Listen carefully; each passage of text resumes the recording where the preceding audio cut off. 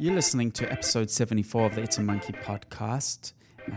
This week we are not going to broadcast a live podcast, but we're going to bring to you a fantastic interview that I did with Phil Lieben, who was the CEO of Evernote at the time. He's now working as a venture capitalist at General Catalyst. And I chatted to him in January 2013. Super smart guy. And he's had some amazing insights and shared an interesting part of his journey. So we hope you enjoy this interview, and we'll be back with some live podcasts in the next couple of weeks or so. Thanks for listening.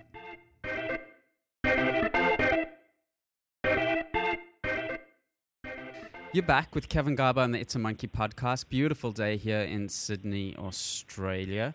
I have a very special guest live on the line. He has been called the most underrated Silicon Valley star.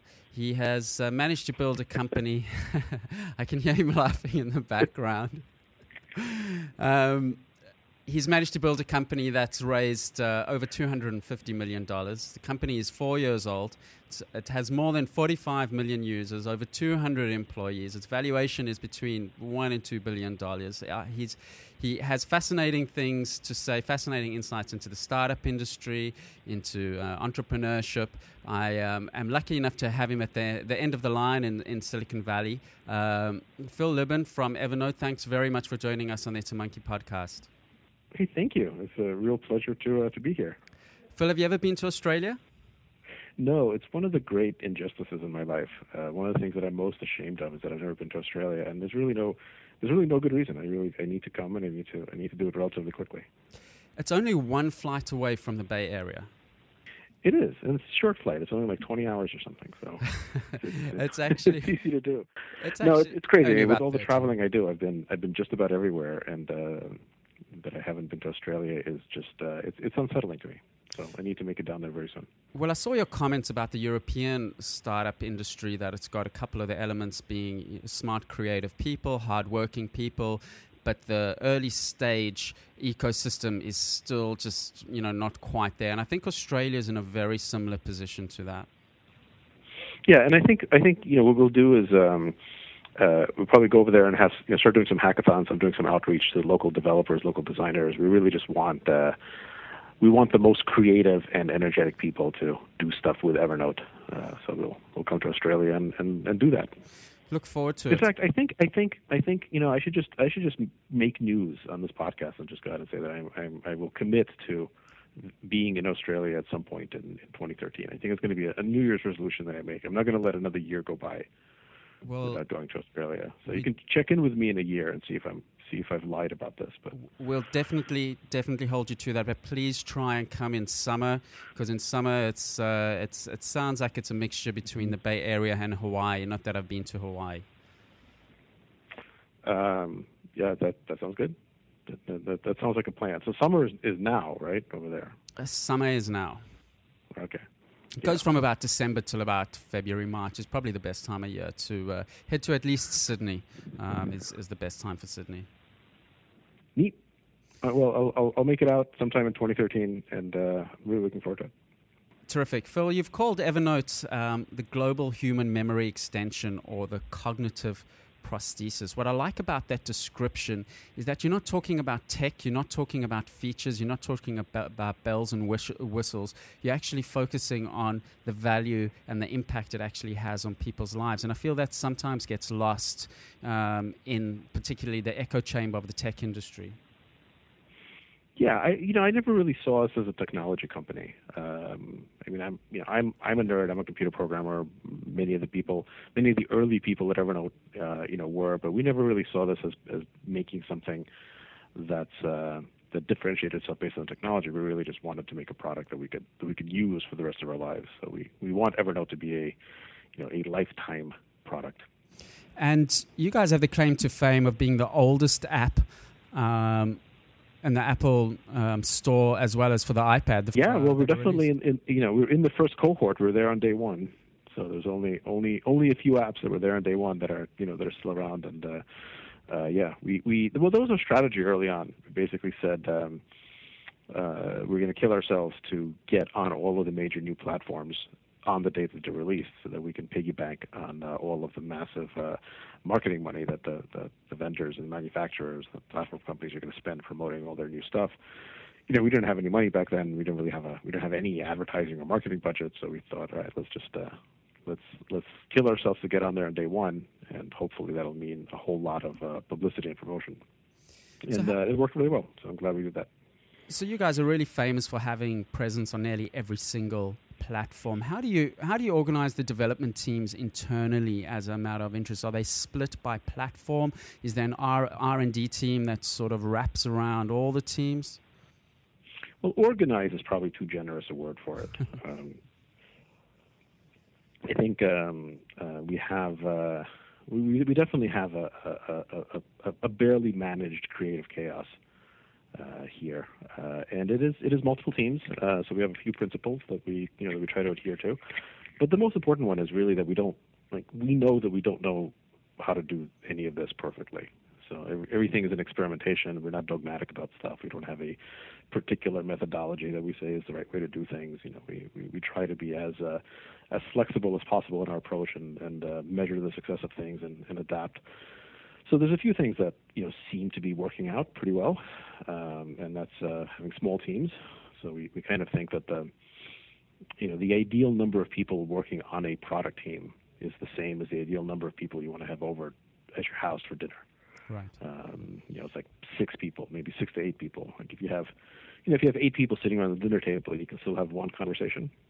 But as soon as you have more, like once you have 10 people sitting around the dinner table, it's not really one conversation anymore. It's just too many people. So like somebody's off on the side having a little side conversation, that kind of stuff. And product development really is it's like a 6-month dinner party, right? It's an extended, spirited, energetic conversation among a small group of people who are working together on something. So it's we have maybe 19, 20 teams. Each one is 5 to maybe 8 people.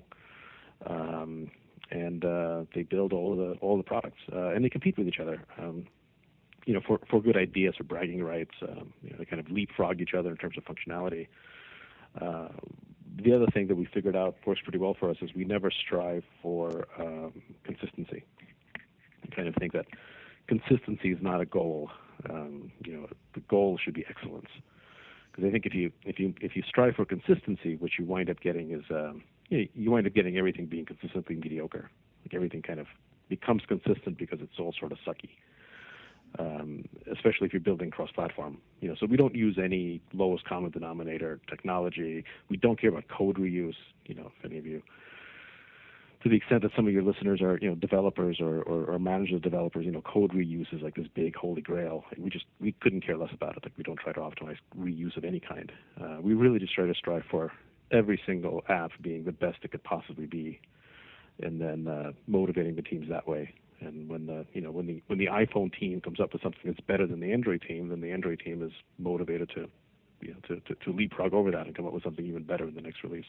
So are the majority of your 200 or so employees, are they developers, engineers?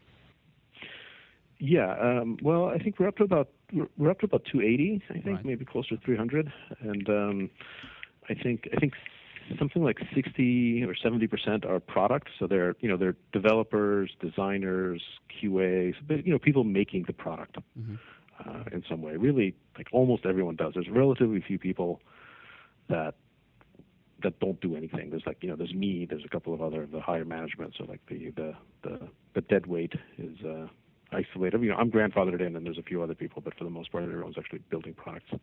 Do you still code at all? Do you cut code? I do a little bit. They don't really let me.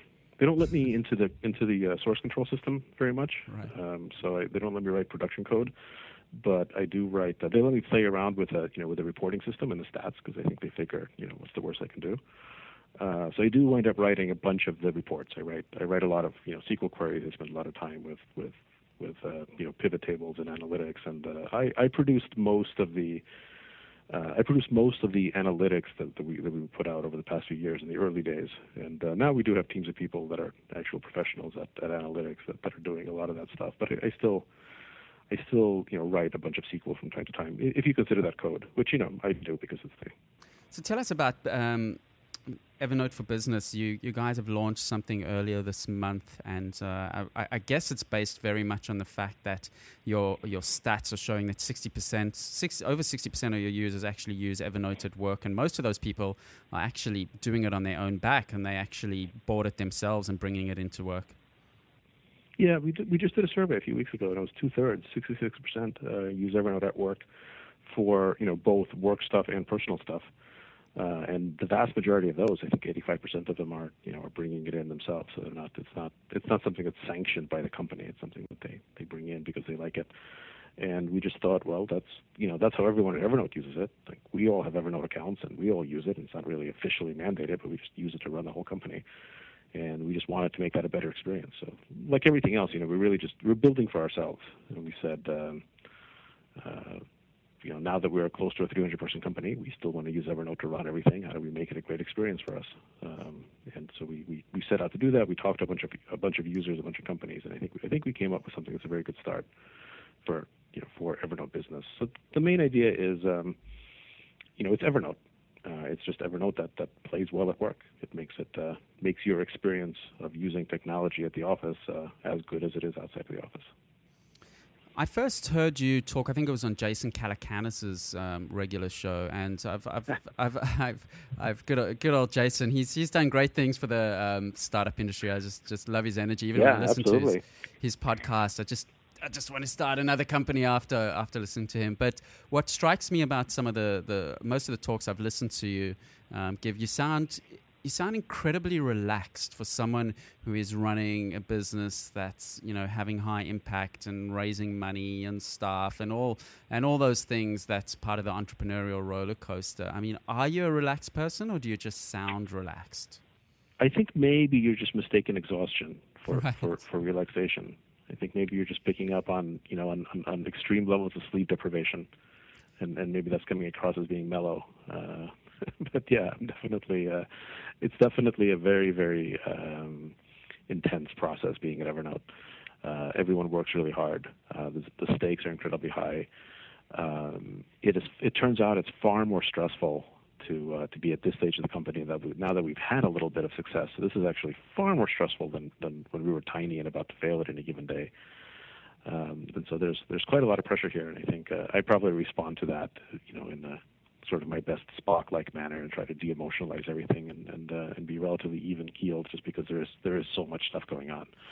I kind of see the job of the CEO is to be a drama sponge, right? I need to soak up all of the drama. I need to soak up all the risk. I need to try to shield the rest of the team from as much of that as possible, to just let them, let brilliant people focus on being productive and not stress out. So I just kind of try to soak all of that up, and I wouldn't be doing very, very good job of that if I was always running around, with my hair on fire. So how do you have any strategy for downtime, just getting a little bit of insight into yourself? I mean, how do you decompress and get the yang to the yin, so to speak? Well, I made a kind of a big breakthrough myself when I realized that I was just going to stop trying to ever not work. This is not necessarily good advice for everyone else, but I'm the type of person that I would hate it. Like, whenever I would go on vacation or whatever, people would always tell me, like, "Oh, you got to relax. You just got to turn off. You got to decompress. You can't work so hard." And what I realized is, like, bullshit. No, I don't.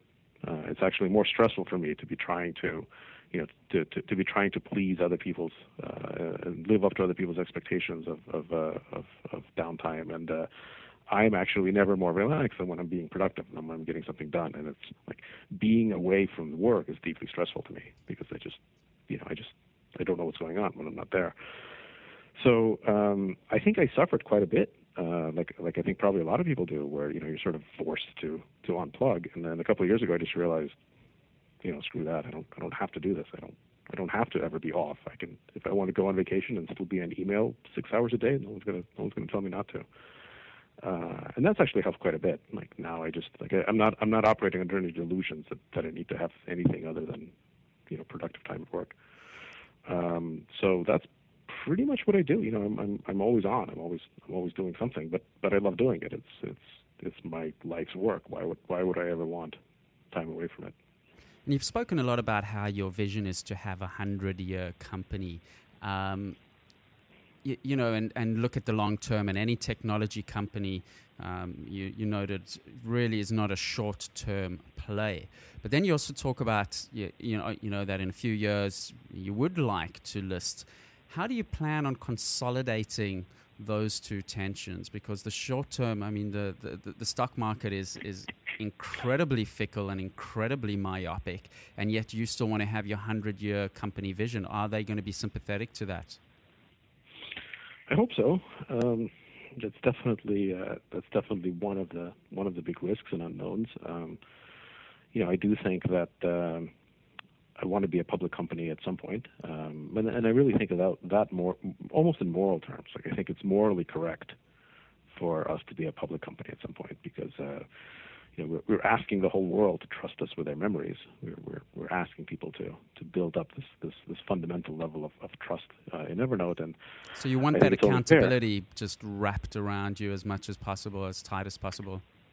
Yeah, and frankly, if we ask everyone in the world to trust us with their memory, I want everyone in the world who feels like it to have the opportunity to be an owner of the company. So I think it's morally correct to be a public company. And I want to do the right thing. I just don't want to do it right now. I want to delay. I want to put off the day of going public for a reasonable amount of time, because we're just having so much fun right now. Like, this is the most fun time in the company, right? This is the time where you can really, we can really innovate. We can really take risks. We can fail a few times. You can't really do that when you're small, right? Like, you can't when you're just a tiny startup, and you can't afford to take risks. I mean, other than the one massive risk that you're taking by being a startup, you can't really do anything else. And then when you're a big public company, you get punished pretty severely for failure. So I think like the Goldilocks moment for us is right now. It's we're big enough to have resources to take some risks, to do some crazy things, to fail a few times, and not get crushed by it by public markets. So I kind of I'd like to do this for a few years. Really get be very innovative, be very friendly towards risk taking, and then once we've figured out a few more things, in 3 or 4 years, maybe go public at that point. What type of crazy risks are you thinking of? Is it type of the companies that you'll acquire? Is it just pushing the envelope in terms of the product? Yeah, I mean, everything we do. I mean, on the one,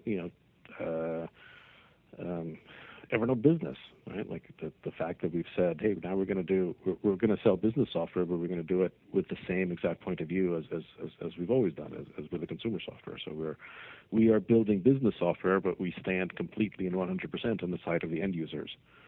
We are taking a public position about how companies ought to use it. We have a point of view about what the right way is to run a company. And that point of view is directly reflected by our software. And it's not going to be a good fit for companies that have a fundamentally different point of view about how much you should trust your employees, or how to motivate people. And I think if we were a large public company, once we started selling something, I think there'd be this tremendous pressure to sell as much of it as possible, regardless of whether or not it comports to our general philosophy of how the world ought to be structured. And right now we don't. Right now we can still afford to make something, and we can try to make it really great and say, hey, if 50% of the companies in the world don't want to buy it because they're just not a good fit, then that's fine with us. We don't have any pressure to accommodate that. This international stuff. We opened up offices in several countries this year. We're going to do more next year. That's always a big risk. That's always a big unknown. So I think I don't think we do anything that's reckless. I think we very carefully consider everything, but we are willing to do things where we expect that roughly a quarter, roughly 25% of things that we do, we kind of expect to fail, and we expect to fail pretty spectacularly. Because if we're not failing in a quarter of the things we're doing, then we're probably not being ambitious enough. But once you're a big public company, can you really afford to have big public flameouts in a quarter of the things you do? You probably can't. Dick Costolo, the current CEO of Twitter, made some interesting comments about the tension between focus and taking risks. And as a CEO, just trying to get that balance right, or taking these two approaches, whereas Amazon, in a way, just took risks, but other companies have chosen to focus deep and hard on their specific product. Mm-hmm. yeah. I mean, Dick and Jeff are both they're both genius, visionary people. They've done pretty amazing things, and obviously, Jeff Bezos and Amazon has been willing to, he's been willing to walk in the desert, right? As a public company, he's willing to go and tell investors, we're going to do this thing, and it's not going to bring us any money for years, and we're just going to do it. And he just barrels through it, and he does amazing things as a result that no one would have expected. Things totally not obviously in line with the core strengths originally. All of the cloud services that they've kind of invented. Like, where did that come from? What does that have to do with selling books? And yet they do it, and they change the world. So it's a really inspiring thing. And I think Amazon's performance, Apple's performance, a few of these companies really are the exceptions to what I'm talking about. They're the exceptions to, when I say that big public companies are loath to take risks, there's obviously great ones that aren't afraid at all, that take big risks all the time. But, it's one thing to say that, Tim Cook and Steve Jobs and Jeff Bezos can do it. It's very much another thing to say that I can. Well, I think, I think others would disagree. You seem to be doing, terrific things with your company. Your API, you guys seem to. It's not as many people that I thought of are actually aware that you guys have a very, open API and people are developing around it. Yeah, and it's something that we're going to be much more vocal about in the next year. We have about 20,000 third-party developers, so it's a pretty good community. But since we're not fundamentally social, I think we just get. I think in general we aren't a viral company, right? We don't do things that spread virally. We don't. There's not a lot of hype around what we do. So everything at Evernote is about very steady, measured growth, which gets to pretty big numbers. 20,000 API developers, I think, is pretty good. But we are going to be making a big deal about it this year. I think one of the unique things about our platform, well, really about our business model. I mean, this is the thing about the Evernote business model, which I think is really kind of magical. Which is, it's no conflict and no tricks. Like we have a direct business model, which means that we only have to please one party, which is our customers, our users. We don't have to please advertisers. We don't have to please partners. We don't drive affiliate traffic. We don't do data mining. We're not a big data company. We don't have to monetize data in any way. We don't have to monetize eyeballs. All we have to do is make a product that people like so much that they pay money for it when they don't have to. What that does is it really lets us focus because we have no conflict of interest. We just focus on making the best possible user experience of the Evernote service. And I think one way that that's reflected in the developer community is I think we have no conflict. We have no conflict of interest with our developers. Somebody writes an app, an app that uses the Evernote API, that uses Evernote accounts, that takes people's eyeballs away from Evernote apps. That's fine with us. Like we have no conflict. We're not losing any money, which isn't true for some of the bigger companies with successful public APIs. They do have as great as they are, they have a fundamental conflict of interest. Twitter, if somebody makes a Twitter app that takes away a large number of people from Twitter's official apps, their ability to monetize is decreased. What do you think about the whole? Michael Arrington wrote a piece recently that Web 2.0. The promise of Web 2.0 and open APIs and mashups is failing. Everything seems to be contracting inwards, and the user is now losing out. No, what's failing is advertising supported business models. Because the big lie of advertising is that no, it's going to be so well directed and so good that it's going to be a positive experience. People are going to seek it out. And that's just not the case. That's why whenever you have advertising business models, even though there's plenty of companies that make a lot of money on it, there's fundamentally a conflict of interest, and there's fundamentally there's a finite pie. It's like whoever has the eyeballs is going to be making the money, and so in that sense, there's a conflict between the platforms, the developers, the advertisers, the users. Like they don't all want the same thing, and we don't have that. So when we actually look at our revenue per user, which all comes from premium subscriptions. We're a freemium model. Our most profitable users are ones that use our third-party API apps. So even though they're using apps that take their attention away from official Evernote apps, they're still using Evernote, and we make more money from them because they're more engaged, they're more active, they're more likely to get value out of the premium subscription.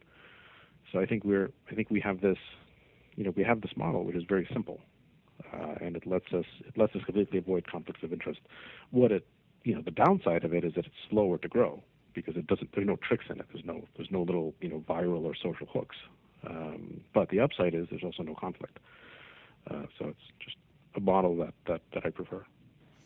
Phil, I really appreciate your time. I know you pushed for time, and you do need to head soon. I'll just end on one of your comments when someone asked you what your main competition to Evernote is, and you said the main alternative to Evernote is leading a miserable, unproductive life and being sad all the time.